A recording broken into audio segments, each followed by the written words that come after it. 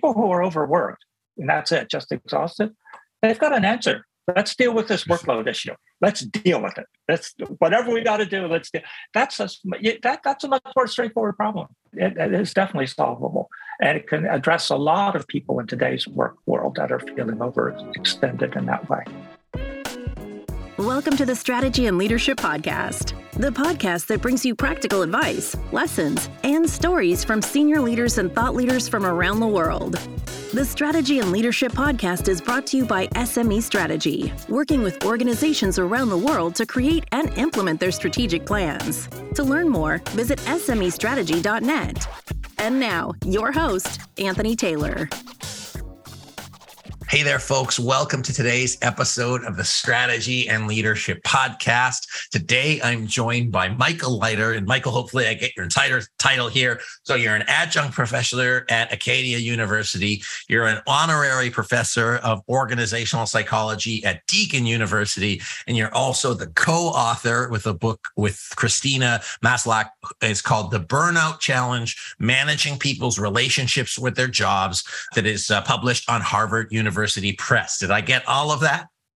You got all that right. I am very impressed. I'm very impressed. Thank you. I am able to read, which is great, but I'm just so excited to chat with you, and very cool because, coast to coast, I'm in Vancouver. You're on the other side of the country, Nova Scotia. I'm just excited to learn more about you and learn more about what you do. So why don't you tell our listeners anything I might not have mentioned so far about who you are? Oh, that does. Yeah, I think you've got that basically. You nailed it pretty well. I play Irish music on flute, so that's another thing you didn't mention. But that's part of my life. That is one of the things I really wanted to know. So that's perfect. So also, I'll note that we've got a little bit of connectivity issues just for the video, but hopefully our listeners don't mind too much, or viewers don't mind too much. But I was just happy to see you. So let's start with the book. What had you want to write the book? Where did you get the idea? Where did you get the inspiration? And what was your journey? And then we'll go from there. Okay, Christina Maslach and I have been doing research on burnout for many, many, many years. We started way back. I went to California on a sabbatical and worked with her at Berkeley for a year and did some studies. And then it just clicked. We started seeing this is a really interesting topic. It's got a lot of legs. It's going to be part of work life for time to come, and we need to be figuring this out. So we thought we'd put things together. We've been working on this, throughout our careers, and we wanted a book that pulled together what were the major lessons that we had gained from doing this research over the years. And that's what the Burnout Challenge has turned out to be. Cool. Obviously, coming out of COVID and the past couple of years where burnout and people issues have been, more pronounced or more prevalent, most recently quiet quitting and whatever else has probably come up since we record and publish this. But how have you seen, as somebody who's, a professor of organizational psychology, how have you seen burnout evolve? Was it easier when you could have a whiskey at your desk and it was totally acceptable? Like, what was the evolution of burnout in the workspace? Well, people have had different ways. Yeah, work has always made demands on people. And I think what we found with defining this syndrome is that there is this collection of things that are really characteristic of people when they get sort of pushed a bit too far. And part of it is just feeling exhausted, and exhausted in a way so that you're tired before the workday even begins. Like if you're tired at the end of the workday, it just means you worked hard. But if you're tired before the day begins, it means that your way of looking after yourself, your way of just everything's out of balance at that point.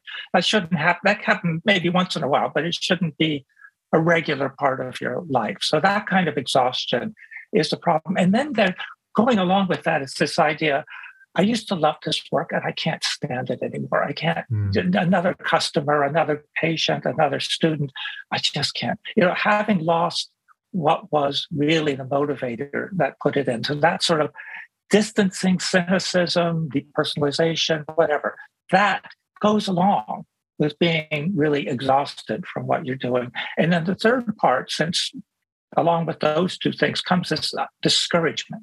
Like, I'm just not accomplishing anything worthwhile.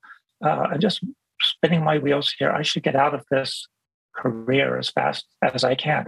So that's this triumvirate, these three dimensions that really define the syndrome, and that's what we measure when we're doing surveys with people to find out how much of that's going on with you. I know that I imagine there's a couple of like environmental factors as well, but why would you say that these type of things are becoming more prevalent in the workforce? Is it happening more? Is it because the speed of things? Is it the technology makes it so you can never turn off, so you don't get unexhausted? What's driving burnout in 2022? Sort of all of the above. The thing about burnout is that it's sort of being driven in multiple kinds of ways. And I think partly it is different. It's more difficult for people to get some distance from their job. I mean, one, it's more and more important to people, both not only in terms of making a living, but also people's identity. A lot of work now for people, their values are really tied up in it. They're really trying to accomplish something. It makes a difference whether this thing is furthering what I think is important and really vital in the world, or whether I think I'm wasting my time. That people really want something that is meaningful out of their work. I think that, you can say, well, maybe they shouldn't, but they do. And it is part of it. And there's a lot of careers that give that opportunity. There's a lot of substance to a lot of things that people do these days in terms of communications and medicine and, research and ideas. It's really fascinating that way.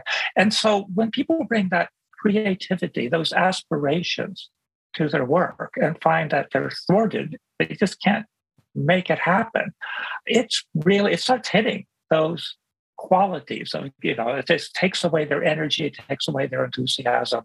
And I think there's just more of that going on. And, the pandemic had elements that aggravated that. But a lot of things that are going on at work life in terms of closely monitoring people and, making all kinds of extraneous demands on people, that is all pushing that envelope as well. It sounds to me somewhat of a double-edged sword that over, you can tell I'm relatively young in my career, and that on one hand, the opportunity to follow one's passion and to dig into something that you're super committed to provides a life or work life or career with a higher level of fulfillment, satisfaction, like on the hierarchy of needs, you really get to that like self-actualization to a deeper level. But on the flip side, it also demands more of you in a good way because you want to give it that extra. You want to put that 110%, which might be a greater lead to greater burnout through something more satisfying. Whereas if you had a career, all you did was, or your job was to fill packing peanuts and you were just satisfied because that was your job, you wouldn't get burnt out because you might not lean into it as much. Am I understanding what I think you're saying? Yeah, I think that's very much. And I think, university education has certainly been complicit in all this and saying, well, you should do what you believe in. You should do the work that really is important to you. So people, it gets beyond, working what you need to do just to pay the bills and be there. People are looking for something more. And one could argue that that's a reasonable expectation. Why shouldn't work life be designed so people can do that while also, providing the basic tasks that need to get done for the job, but have that capacity for people to reach beyond that. And I think that's a lot of ways of workplaces are put together. Just it doesn't allow so much for all of that. It gets too constrained on people. Yeah. Well, I would imagine also the function of the evolution of opportunities. If you're in Nova Scotia and you can only work in Nova Scotia 20, 30 years ago, you were kind of limited to the jobs that were available. Now, the opportunity to work anywhere in any field is boundless. And so the propensity and availability for somebody to work in a career that they want to work in versus the job that's available, a 15-minute drive from their house has also changed the dynamic of employers or employees, but also employers. Thoughts on that? I think that's very much happening. I think the Great Resignation, it was really the great job shift. And a lot of people were leaving lines of work that just simply weren't doing it for them and looking for those opportunities that do. And the people who did that shift are the people who really got, that are up to something. There's people with energy, people with aspirations, actually the kind of people that you want to hire and that have been, then you get into those positions which have more latitude, and people are finding their feet in it and beginning to really get things going. I'm not convinced as much as the quiet quitting. I'm not sure that's as much of a real thing.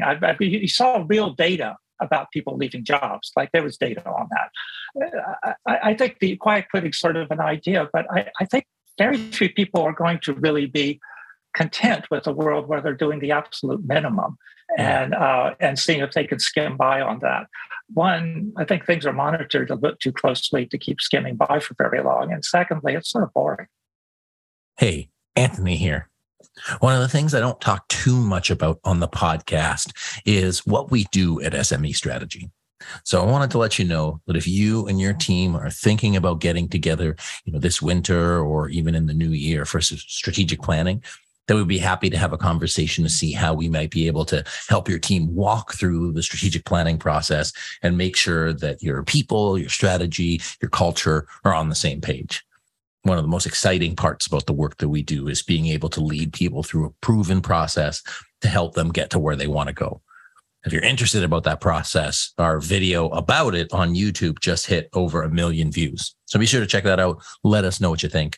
But most importantly, I wanted to let you know that if you are looking for somebody to partner with your team to support everybody in getting aligned, moving forward towards a clear set of goals and objectives, and really making sure that you have the foundations for that next stage of growth, that we can partner with you to do that. Whether that's through an offsite strategic planning session or, follow-up support services to keep you accountable, to help your team grow and develop, or really to lead a full transformation. So if you're interested, check out smestrategy.net. You can check out our about page, our services page. It'll tell you more about how we do things, and I'd be happy to have a conversation with you to see if we're a good fit to help. Thanks so much. I appreciate you listening to the podcast. And now let's get back into the episode. Yeah. You don't want to be doing, which goes to that, like, hey, if you're doing the thing that you want, why would you give the minimum just because you're paid that? Maybe switch gears a little bit, because it's interesting, like, the great job shift. And we've talked primarily about employees, so the kind of demand or supply side, I suppose. But if we look at managers and people that are impacting that. So I know that the burnout risks, what you had mentioned in the book, a couple things: insufficient rewards, socially toxic workspace community, absence of fairness, and values conflict. Yeah. And a lot of those are not, in fact, driven by the employees, but typically driven by managers and owners. So yes. What is the role that managers, owners, CEOs, et cetera, play in that level of burnout at the individual? It's a big part, because the way that we look at it is that burnout results from a breakdown in the relationship between the person and the workplace and how they run into it. So the problem's not something deep within people like a mental illness or something like. It's not like that at all. It's a relationship problem between a person and their workplace, and some of that is relationships with specific individuals, particularly their supervisors or whatever in the workplace. What you find when we do these surveys that cover those 6 areas of work life is that burnout correlates with everything. Whatever you're looking at, if you ask people about the parking availability, it will correlate with the burnout scale. Everything correlates with the burnout scale because it goes to a core of how people are feeling and how they perceive the world.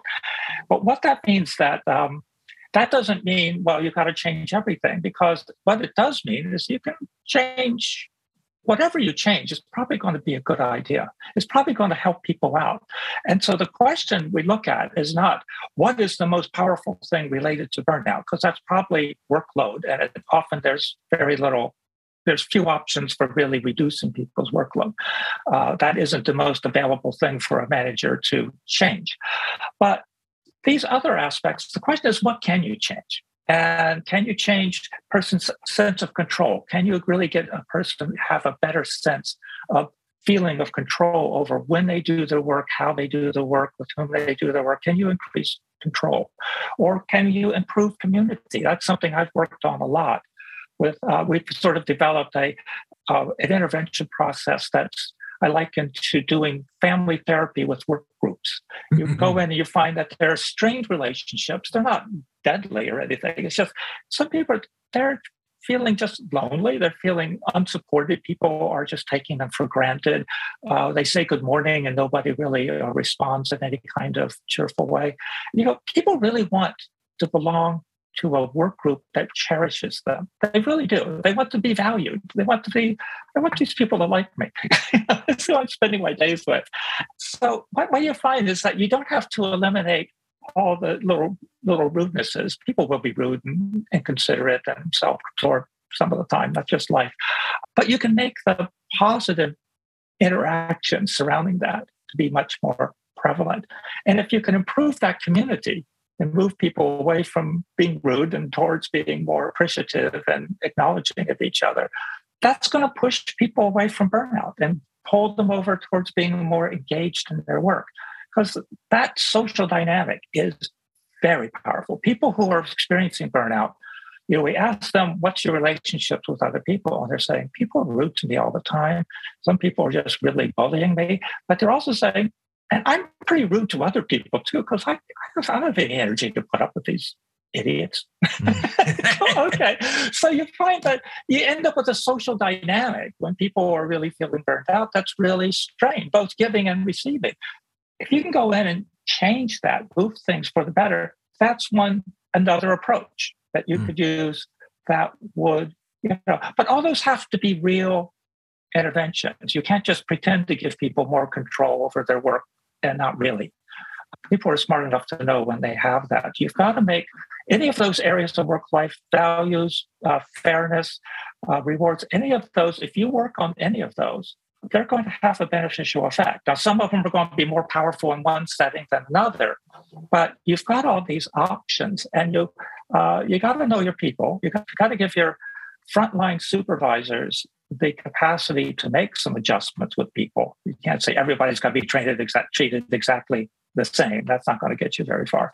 They've got to have the capacity to say, okay, we can come up with a better solution for you about how you do your work in this kind of setting. That kind of idea. And then you can start getting to where these more people and more diverse kind of workforce can find good relationships with their workplace rather than being really strained and a mismatch between what they're aspiring to and what's available to them. As you're listening, review the last 5 minutes and play that 2 or 3 times, no matter where you're at in your organization. There was some real gold in there.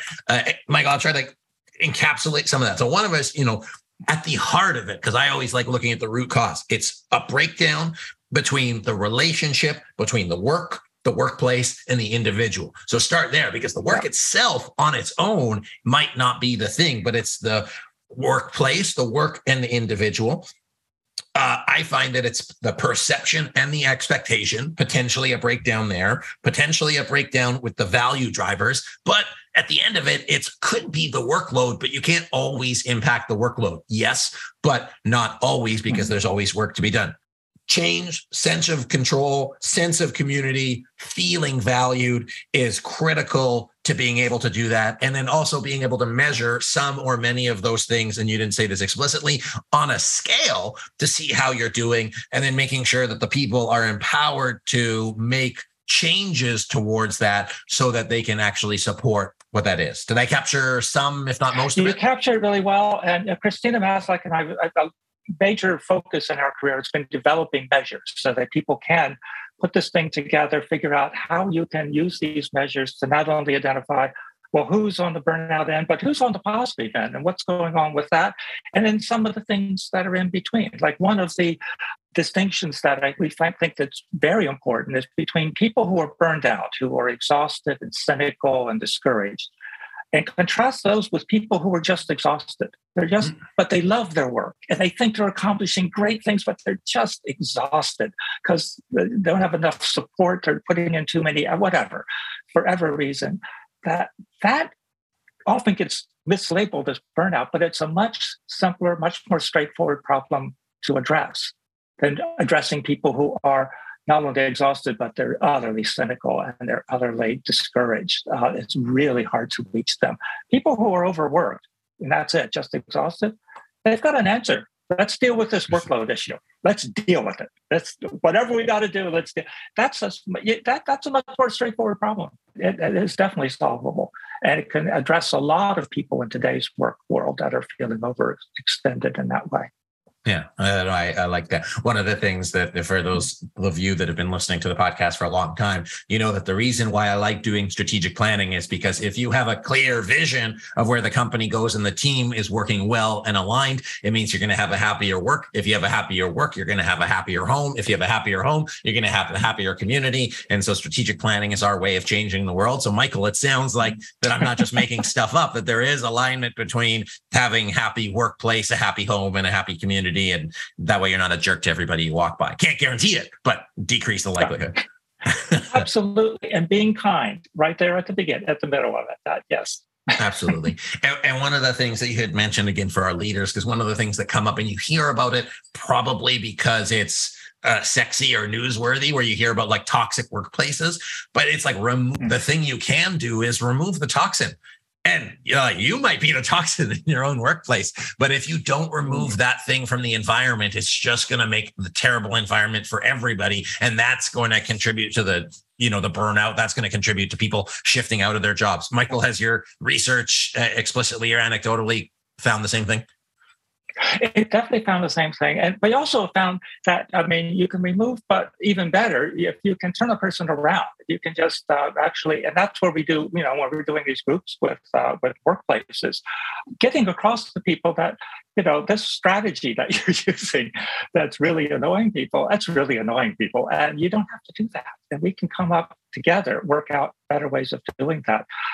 We've done a lot where, you get a work group where you look at the survey and you find out actually the person the group has the most difficulty with is actually the supervisor. When we find that, we take the supervisor out and do coaching with them for a while and say, look, you're going to go anywhere with this supervisor thing.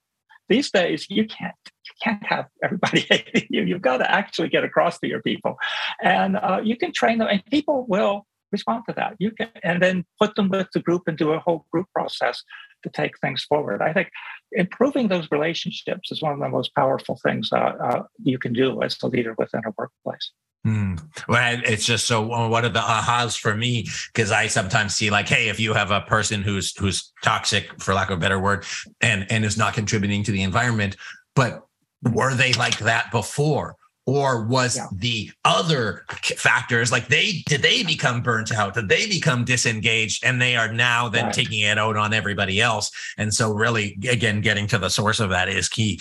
Michael, I think there's so much to go on this, but I think just, again, there's some really great pieces here that our listeners can take in to just assess their workplaces and make really tangible steps to make the lives of their employees and their people different and better. And I just really appreciate you for sharing today.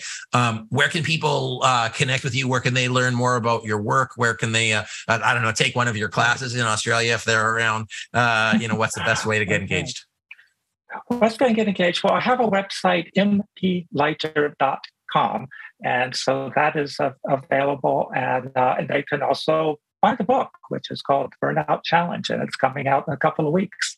Excellent. It'll be out by the time the episode is published, which is exciting. So we'll make sure we put a link in there. And then Leiter spelled Leiter. So make sure that we get the right spelling there. So Michael, thank you again. It's been such a pleasure. And I just appreciate the time. It's been, I learned a lot today and I think our listeners did too. So thank you so much for the time. Okay. Thank you. I really enjoyed talking with you today. It's just great.